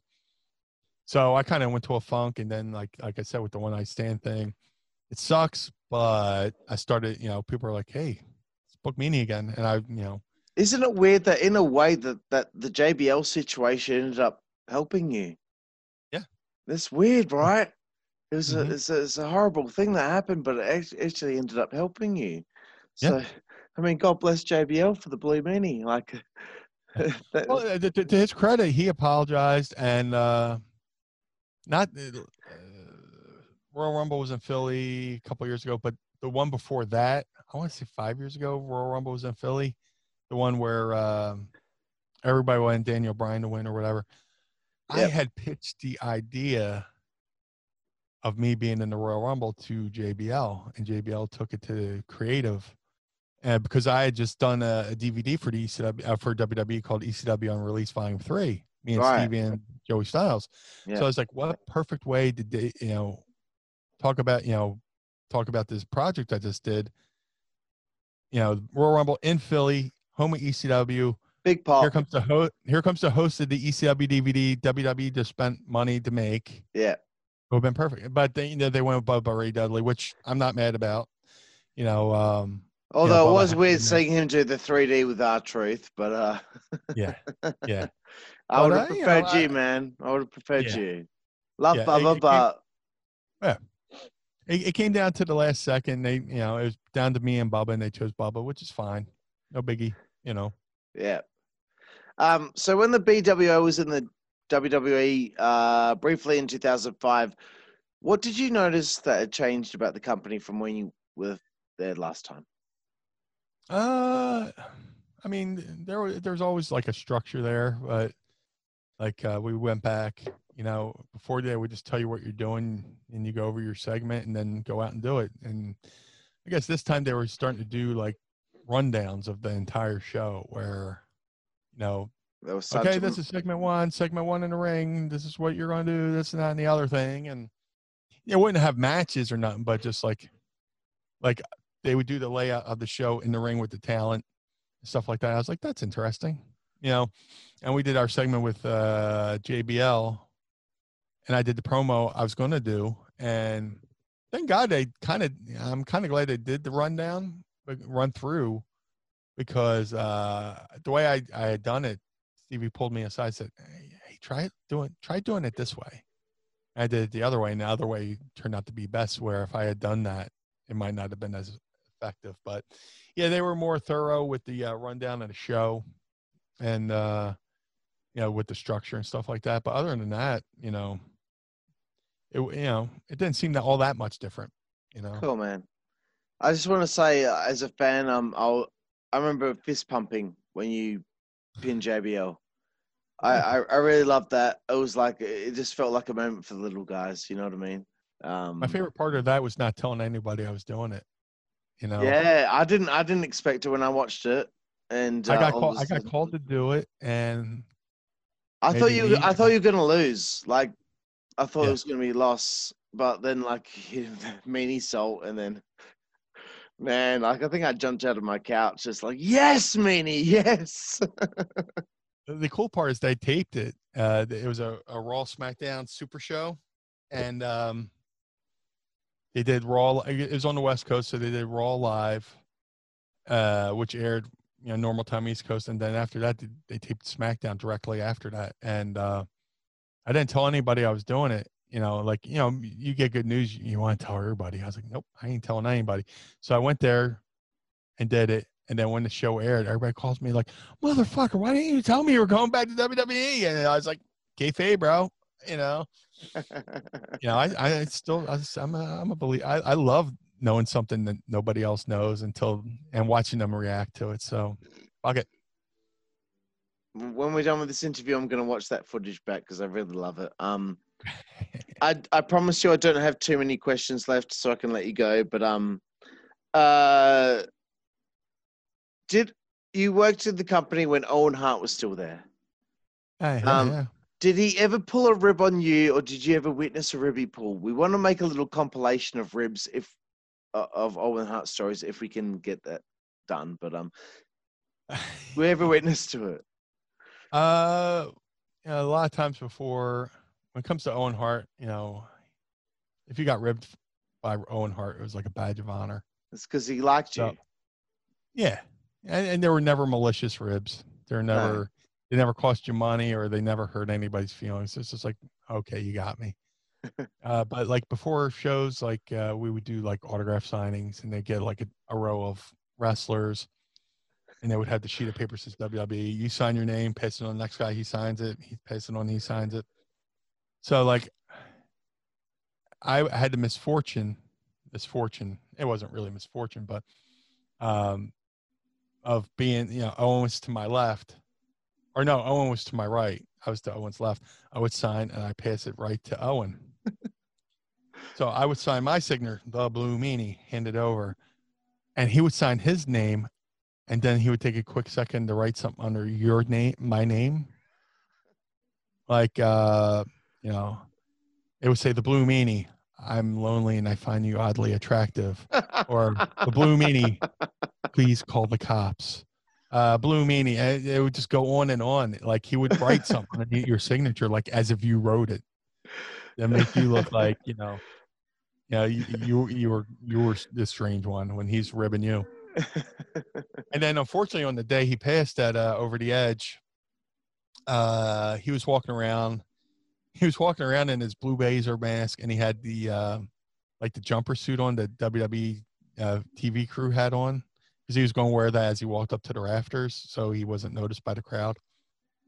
And he's walking around in his mask, and he's just introducing himself to everybody as the Blue Blazer. Hi, Blue Blazer. Hey, Blue Blazer. Hey, Blue Blazer. So I'm sitting there talking with Bob Holly, and he comes over to me and Bob Holly goes, "Hi, Blue Blazer." And Bob's like, "Oh, pleasure to meet you." He looks at me and goes, "Ah." I go, "Hi, Blue Meanie." He goes, "Ah, Blue Meanie, huh? We're going to have to do something about that name." Because Blue Meanie, Blue Blazer. So, yeah, he always, we'd go to buy, like one time me, Mick, Al, and Owen were driving from one show to the next town. Owen hopped in on us because he was super frugal. Yeah. Him and Mick would have like cheap offs, see who could spend $20 in a week, just limit themselves to $20 in a week. So Owen hopped in with us, and we're like, yeah, after a show, there's really nothing to eat. So we're like, let's hit a drive-through. Like, all right. So we're in line waiting. He's like, oh, great. I'm gonna get a sandwich. I'm gonna have crumbs in my lap. I'm gonna have a tomato on my shirt. You can't eat right in the car. And he's just complaining about how we're gonna like eat while we're traveling. And he's just like, I just have crumbs all over me. It's just like it's like a Larry David kind of like Curb Your Enthusiasm type. Yeah. And we're just laughing because he's so deadpan. He's so dry. He would be as matter of factly about it, and you can't help but laugh. So yeah, there's so many great moments with Owen. God love him. He just sounds like the greatest person. Absolutely. All right, we're winding down now here, Meanie. 3 more questions before I get to this thing called 5-second frenzy. I want to know who gave you the best advice in the business. Oh my God. It would have to be Al. Always bring your gear, and always show up. Because if I didn't bring my gear and I didn't always show up, God knows where I would have been. So I literally showed up to shows I was even booked on and got on shows I probably wouldn't have been booked off. And, some people get in the business and they think they can sit on their couch and people just come to them and go, hey, you want to get booked? You have to go out and make the bookings or, make the opportunity. So Al put that work ethic in me to not only make opportunities, but, you create opportunities and take opportunities, because that's all you got in this business are opportunities you make for yourself, because they're not always going to come to you. You have to go to them. Yeah. Yeah, I remember a story that Lance Storm once told where he wasn't employed by the company anymore, but he visited a house show, but he had his gear with him. And he said hello to Vince, and Vince said to him, you know what I would like to see here tonight? Lance Storm versus Eddie Guerrero. And Lance hadn't worked with Eddie before. Lo and behold, half an hour later, Lance is wrestling a match with Eddie Guerrero. And it's because he brought his gear. So I always remember that story. Well, I was in WWE, and they had a house show in Philly. I wasn't booked for it. I just showed up. I was with the company. I wasn't booked. I showed up. Pat Patterson saw me and said, Blue Meanie, why are you here? I was like, hey, I live right down the street. I just wanted to come say hi. He goes, do you have your gear? Yes. All right, you go out to the ring with Job Squad. You're a manager. So I managed Bob Holly and Too Cold Scorpio against Edge and Christian, who had Gangrel in their corner. So, And you got a payday. and then I got a payday. And then for whatever reason, Scorpio got let go by the company. They just plugged me in. And I started tagging with Bob on the house shows. All right, cool, man. Because I showed up that day just to make an opportunity. Good for you, man. That's. And the house shows were You're showing initiative. Initiative. Yeah. Yeah. If you could change anything about your career, or if you have any regrets, what would you change? Probably would have went to WCW. Get a bit of that cheddar. Get some of that TED money, before they fold it. Who knows if I could have signed a deal where, it was one of those, the company closes and you're getting paid to stay home. And it keeps going. And, Yeah. and that could have been another opportunity to go back to WWE. So you always play fantasy booker in your head, but you can't let things get you down. But if I could have changed anything, I would have went to WCW. Okay, and before we get to 5 Second Frenzy, which is just like a bunch of questions where we get to 5 know Second you. Frenzy sounds like my dating scene in high school. Don't be too stressed out about it, but 5 Pumps of Fury. I don't know if you like before COVID or whatever. I don't know if you've still been wrestling. I don't know what the go if you had your last match or not. But if you have not had your last match, what would your ideal scenario be to have your last match? Well, the crazy thing is, I don't know if I've had my last match, but my last 2 shows I did were for MLW in Philly,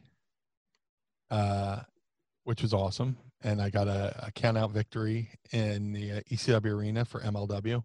Really? And then in the course of 2 weeks, I worked for MLW and Ring of Honor. And then Really? Ring of Honor, I was a surprise in the Ring of Honor Battle Royal. Cool. They had a live show. They had a live show on their streaming service. They asked me to be a surprise. They had this bunch of guys come in like me, Gangrel, Danhausen, who I love. And I love Gangrel too. I don't want to make that sound bad. No. But those were my last 2 shows. After my last 2 matches, because of this whole COVID thing, there's no better way to have gone out than to have a singles victory in my hometown and work for the company I never worked for before. So, yeah. and I got to do a dance with the Beer City Bruisers and stuff like that in Ring of Honor. But I mean, the ideal last match would be in Philly.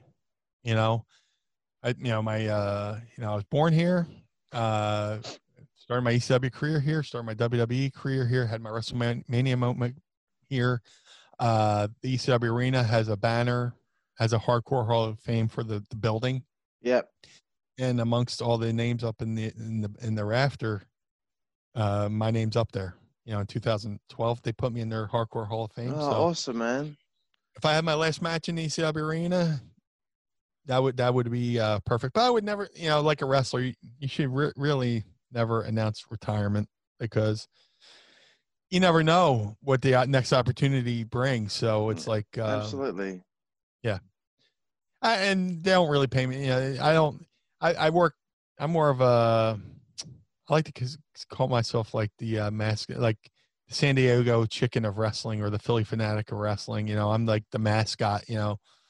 When they want to bring the serious down and have a little bit of fun, Meanie comes in to have a little fun moment with the crowd and stuff like. So I'm not really killing myself, but I'm adding to shows, and having fun and stuff like that. So I'll never officially retire. I'll just kind of just drift away, still be in the background somehow. I've got an idea. I don't know if Tommy Dreamer's still doing House of Hardcore. I'm not keeping up with things, but if he is, and he's still running ECW Arena or the old ECW Arena, I think, wouldn't it be wonderful to see the Blue Meanie versus Stevie Richards with Raven? Interesting. With Raven as a special guest referee. A lot of people are doing fantasy booking now with the Apocalypse. Somebody just pitched the idea again, Blue Meanie against Orange Cassidy. So, or all these other different things. My friend ran shows in Wisconsin. He wanted to do NWO versus BWO. So there's all these different, fantasy booking things. So, but that's just me, bro. I would love to see you wrestle Stevie. It happened once impromptu. Did on a it? show in Alexandria, Virginia, where the promoter didn't have any money, so everybody just show went to hell once the boys figured out they weren't getting paid. Oh So shit! the Headbangers and Axl Rotten got on the mic and did karaoke. Singing Adam Sandler's at a medium pace and stuff like that. And it was me and Stevie wrestled the Gangsters, and after that, me and him had like a one-on-one match where we just did Hogan Ultimate Warrior spots. So it's happened, but it was like impromptu and stuff like that. So Right. Fair enough. So this is the segment, Meanie. I know we're getting short on time. We've gone over. It's called 5-Second Frenzy, and it's just me asking you simple questions with simple answers. You have 5 seconds to answer each question. Doesn't matter if you.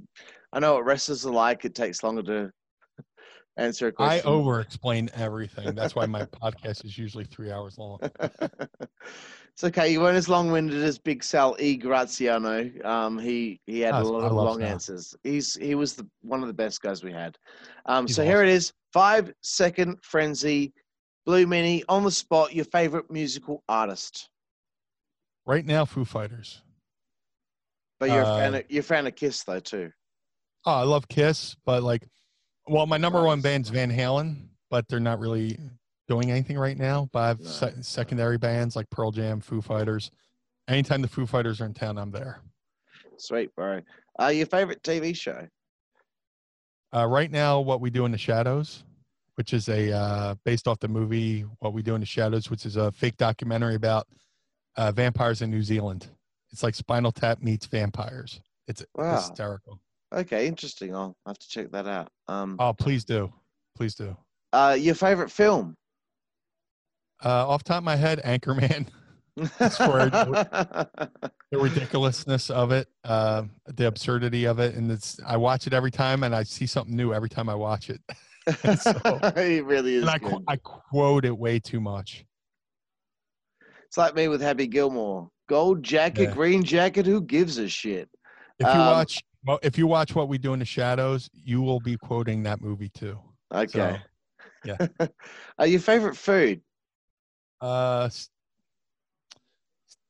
Steak. Me too, man. After this, me and Mrs. Meany are going to run to the supermarket and grill some food.